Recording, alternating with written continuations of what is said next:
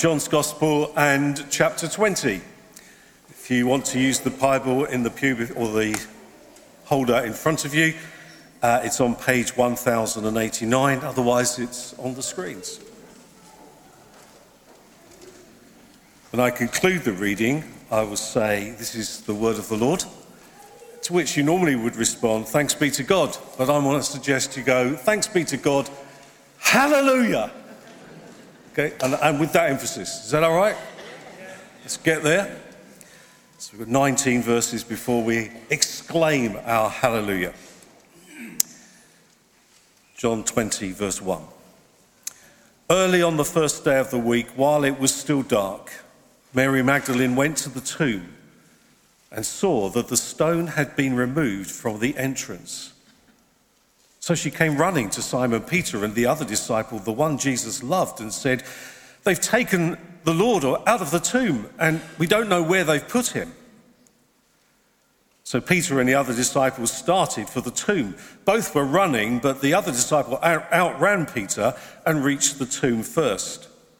He bent over and looked at the strips of linen lying there, but did not go in. Then Simon Peter came along behind him and went straight into the tomb. He saw the strips of linen lying there, as well as the cloth that had been wrapped around Jesus' head. The cloth was still lying in its place, separate from the linen. Finally, the other disciple, who had reached the tomb first, also went inside. He saw and believed. They still did not understand from the scripture that Jesus had to rise from the dead. Then the disciples went back to where they were staying. Now Mary stood outside the tomb crying. As she wept, she bent over to look into the tomb and saw two angels in white seated where Jesus' body had been, one at the head and the other at the foot. They asked her, "Woman, why are you crying?" "They've taken away my Lord," she said, "and I don't know where they've put him." At this, she turned round and saw Jesus standing there, but she did not realize that it was Jesus. He asked her, "Woman, why are you crying? Who is it you are looking for?"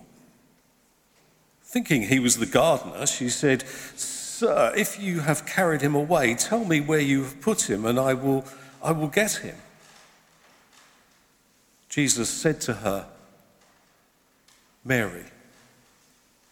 She turned towards him and cried out in Aramaic, "Rabboni," which means teacher.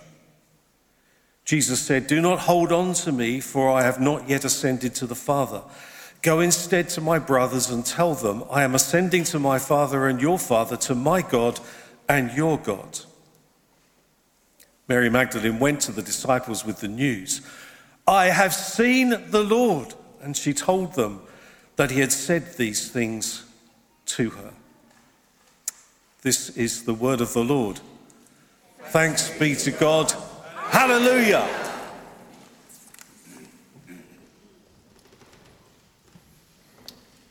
Thank you, Mike, for reading to us from John chapter 20. I think I've been singing too hard earlier today and I've run out of puff in my voice, so please be patient with me. We ought to pray, shouldn't we? Let's pray as we come to look at this passage together. Father, we thank you for the good news of Easter. We thank you that the tomb was empty. But we now pray, Lord, that our hearts not be empty, but filled with the new life of the risen Christ. Help us to see and understand how Easter is still good news, even for us today. In Jesus' name we pray. Amen. Amen. The Lord is good, isn't he? He's changed the weather for us just in time for Easter. It makes such a huge difference, doesn't it, when the sun comes out? I didn't realize how depressed I'd been all winter until the sun came out and I started to be nice to people. Fantastic, isn't it? But what I also love about this time of year is that I've been out into my garden recently and I'm starting to see the new shoots and buds coming out on the trees, the blossoms coming out. And you know, sometimes you just have to stop and go, that's miraculous, isn't it? Really just amazing to see all this new life appearing all around us. I've even found new life appearing all around us in places I didn't expect it to be. We have a decking in our garden, and I've noticed there's a lot of plants starting to grow through, even through my decking. Very unexpected. Even last year, I found in our bathroom, through the air vent, plants starting to grow through. Has anyone experienced such things?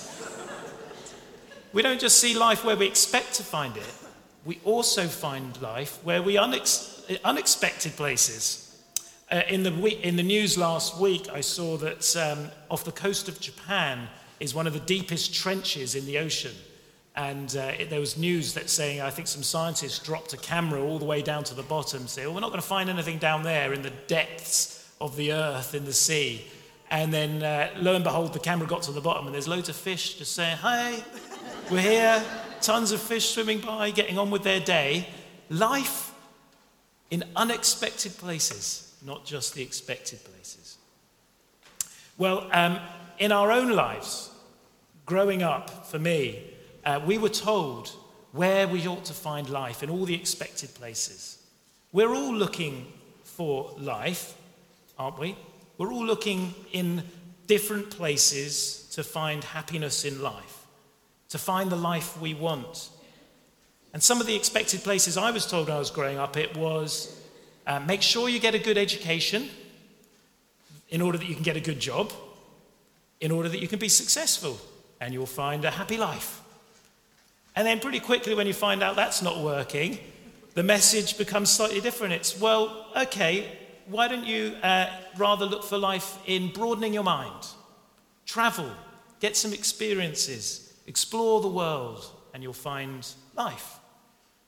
And then you might try a bit of that, and you find, well, that was good, but it didn't quite hit the spot, didn't give me the life I was expecting. So if that doesn't work, what's the next thing the world tries to tell you to do? Well, it might be, well, try and find life by being true to yourself. Find life inside yourself. Find your passions. Who are you?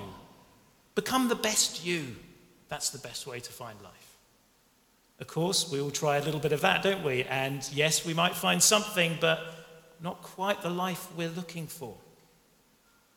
Next, you might try, well, okay, if that fails, you need to find a cause. Do some good. Make a difference in this world. Change the world. It's got so many problems. So we all try a bit of that, don't we? And those are good things to do. We're trying to find life in all the expected places, but sometimes it just doesn't fulfill. So, okay, what might we try next? Where might we find life? Well, maybe it's, look, all right, you've tried all those big and noble projects. Why don't you just find the perfect partner for you? Perfect love interest. And so we all try and explore that. But of course, okay, for some are lucky enough to find a good partner, some maybe not, I don't know. But whatever it is, it's still not quite the life we've been looking for. So if all fails, what are we told then? Well, if it all fails, some of us try to just become maybe like a YouTube sensation or something, make millions and just give in and make the selfish life or whatever, I don't know. But for the followers of Jesus in the Bible, they found life in an unexpected place. They found life not through all those things. They found life in a person called Jesus. Now, many of Jesus' followers, his friends, had tried to look for life in all the expected places, but they were unsuccessful. Some were trying to escape economic hardships. Some were looking for political and ideological reform and freedom. Others were trying to find better homes for themselves and escape abusive or toxic relationships. Others simply knew they'd made a mess of life and were just trying to make amends for past mistakes. And all of them couldn't find the things they were looking for until one day they encountered Jesus. The last place they were thinking to look, but they encountered Christ and found real life. A life that they didn't know they were looking for even, in an unexpected place. And Jesus didn't actually give them money or travel or romantic relationships. He didn't even deliver political reform. He delivered something else. A peace of heart, forgiveness, hope, love in the deepest ways, the ways that only can come from God, and they felt fulfilled. But straight after they discovered life in this unexpected place in Jesus, as soon as it had arrived, they soon discovered that it was going to be taken from them. Because they only spent 3 years with Jesus, and can you imagine spending that time with Jesus and you found the very thing that's giving you so much life, and then you see what happened to him? That they went into Jerusalem together, and the disciples were a bit worried, the followers of Jesus were worried. Jesus, if we go to Jerusalem, we could get in trouble here, and you might even get arrested, bad things might happen. And Jesus says, no, we need to do it. And all their worst fears were realized. Jesus was arrested. Jesus was taken from them. He was put on trial. He was sentenced to death, and he was horribly executed. Can you imagine how that must have felt for them? They had discovered in an unexpected place life, and they were happy, and then taken away. How must they have felt? Some of us are lucky enough in life to find amazing things in life, don't we? Maybe, do you know what? I was down the seafront the other day, and there were some people with those, what do you call them, metal detectors. Do you know what I mean? They were down the beach doing this, and I thought, oh, okay, they must be looking for buried treasure. I don't know if there's any pirates around here, but maybe they're just looking for people who've lost some coins or some rings. But can you imagine after the hours of searching, the metal detector goes off, beep, beep, beep, and they dig something up and they find, I don't know, like a Saxon hoard of treasure or like a treasure chest filled with pearls. And they're like, oh my goodness. And they load up their rucksacks and they head home. And then they notice when they get home, they undo the rucksack, and I don't know, there was a hole in the bottom of the bag and everything had fallen out. And they'd lost their great treasure. From up here to suddenly down here. Now I know there are many of us, even here this morning, who've experienced great loss in life. Great loss. Feeling like you've discovered a treasure in life and then lost it. Doesn't that sometimes feel like life will never be the same again? Or can there really be any hope? I found life and lost it. Well, Jesus' followers felt really like that. They found the best thing ever, and it was taken away. But if we look closely at the story, we're going to notice also that they do actually, though, find life again in the most unexpected places. Let me just focus on 3 people in the story. One is going to be the thief on the cross. We didn't have it read, but when Jesus died on the cross, there was 2 criminals crucified next to him. One of them was a thief who turned to Jesus for help. The second person we're going to look at is Jesus' mum, Mary. And the third person is another Mary called Mary Magdalene, who discovered the empty tomb. So let's just briefly look at those 3 people, how they discovered, though, life again in an unexpected place. Think about the thief on the cross for a moment. He had made a total mess of life, hadn't he? Well, he must have, because he was found as a criminal to be dying on a cross. Perhaps he had been looking again in all the expected places for life, but it was too late now. He had wasted his life. He had made mistakes, taken wrong paths. Could he still find true happiness in life true happiness in life? He's running out of time, isn't he? And yet, amazingly, even in his last few minutes of life, he discovers the greatest treasure of all. That he turns and looks to his side, and lo and behold, there's Jesus being crucified next to him. And he turns to Jesus and says, Jesus, you didn't deserve this. I did. I made a mess. But he turns to Jesus and he says, Jesus, remember me when you come into your kingdom. And Jesus looks at him and says, truly I tell you, today you will be with me in paradise. Talk about finding life in unexpected places. He had wasted his whole life, maybe. But in the last few minutes, he discovers true, eternal life. Amazing. That's the wonder of Christianity, is that we might think, oh, I've lived long, but I'm not getting anywhere, haven't done the things I want to do in life, and I'm drawing to the end of it maybe even. But can I just tell you, the Christian hope is a hope right up into the last breath of life. Jesus can be found even in the last moments, and everything gets turned around. Okay, so that's the thief, finding life in an unexpected place. And then there's Mary, Jesus' mum. Now, where was she? She was actually stood at the foot of the cross while Jesus was dying. Can you imagine the kind of loss she would be experiencing at that point? I don't think there can be a worse kind of pain in life than a mother watching her son die. Unbelievably difficult and tragic for her. Yet, even in those moments, she herself finds unexpected life. Where does she find it? Well, in John chapter 19, verse 26, just a few verses before we heard read earlier, let me read them to you. When Jesus saw his mother there and the disciple whom he loved, that's John, standing nearby, he said to her, "Woman, here is your son." And to the disciple, "Here is your mother." From that time on, the disciple took her into his home. So Jesus is dying on a cross, and he sees his mother in a terrible grief and loss and tragic situation, and his heart goes out to her, and he looks at his other friend, John, and he says, "You two look after each other. You two are now family. I'm dying, but you two will become family to one another. You'll have life together." And from that moment on, John took Mary into his home, and they looked after one another. I think that's a beautiful thing to see. That in the midst of this dying Lord and Savior, he creates a community. He creates a new family.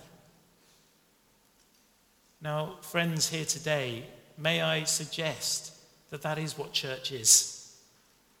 That through Jesus' body broken and his blood shed, he creates a new family.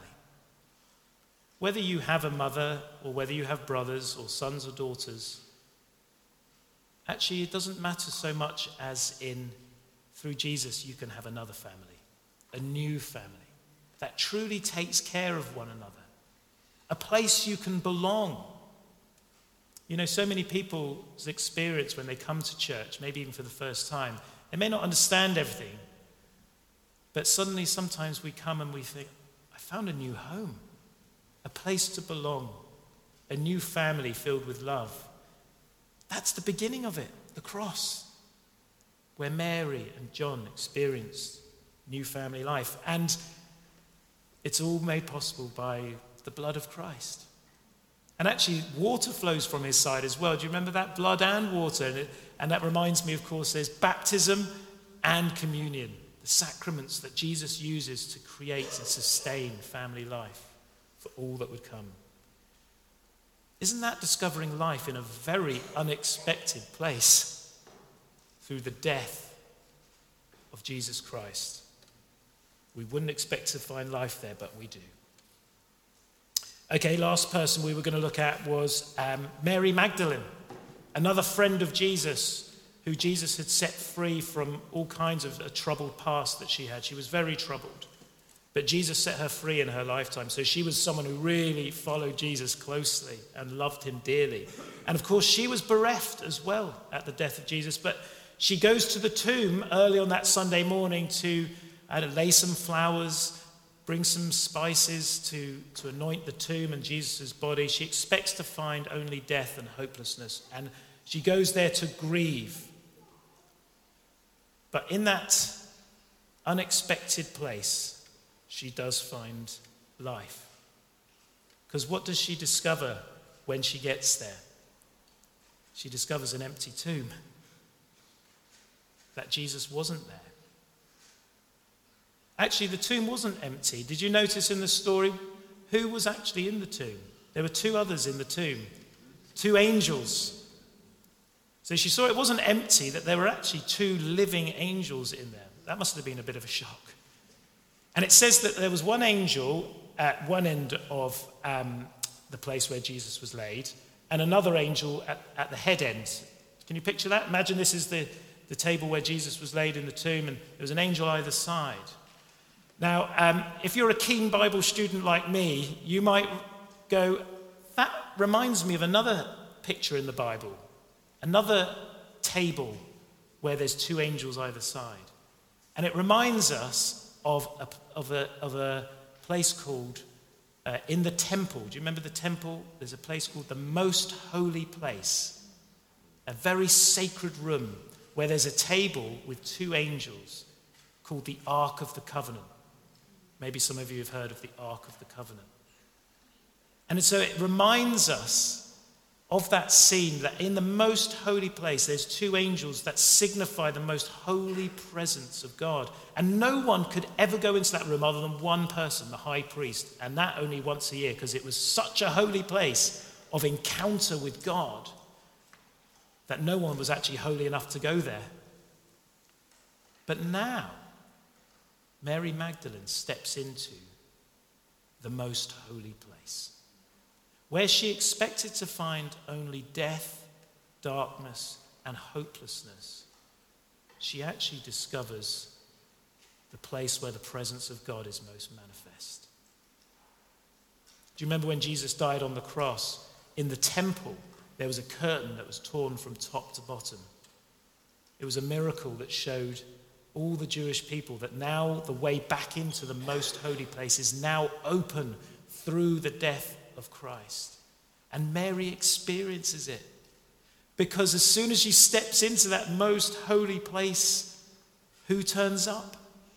Jesus. She meets with Jesus. She encounters God in probably the most unexpected place. That is the wonder of Easter. It's not just about a happy ending for a Jewish carpenter who had a tough time, but it ended well. It's about hope for us all. It's about all of us being able to find true life, even in the place we think is the most horrible, hard, and difficult place, even death. See, for Christians now, death has been turned from something that it feels like the final end and place of hopelessness. And Jesus has turned it to the place of encounter with God. For Christians, when we step through that doorway into death, we do it with eyes wide open, seeing the face of God, knowing that it's just a gateway into the most holy place. I think that's worthy of finding out more about, isn't it? I think perhaps that's a message that we need to bring to the world, that I know I've done it. We all look for life in all the obvious places. Fun, entertainment, money, travel, relationships, whatever it is, all good things, but we think we're going to find ultimate life in those places. We don't. We don't. The Christian's experience is that we find God at the cross and in the most holy place of the empty tomb. Can I just flag it up again, the Alpha course, and say, isn't that a great opportunity to find life perhaps in an unexpected place, at a church, studying the Bible with other Christians? Maybe that sounds horrific to you. It would have to me. Before I was a Christian, that sounded horrendous. I wouldn't want to do that. But if you take a step of faith and say, I'm going to try it, you might find life in an unexpected place. Shall we pray?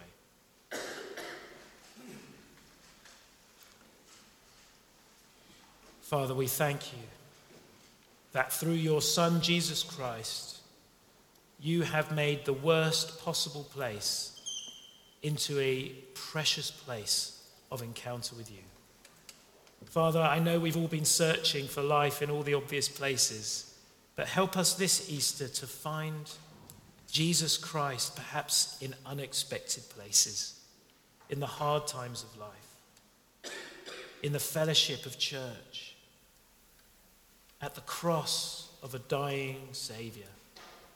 But also, Lord, for those of us who've had to look death more closely than we would like to, may we see actually the hope of the risen Lord Jesus in there.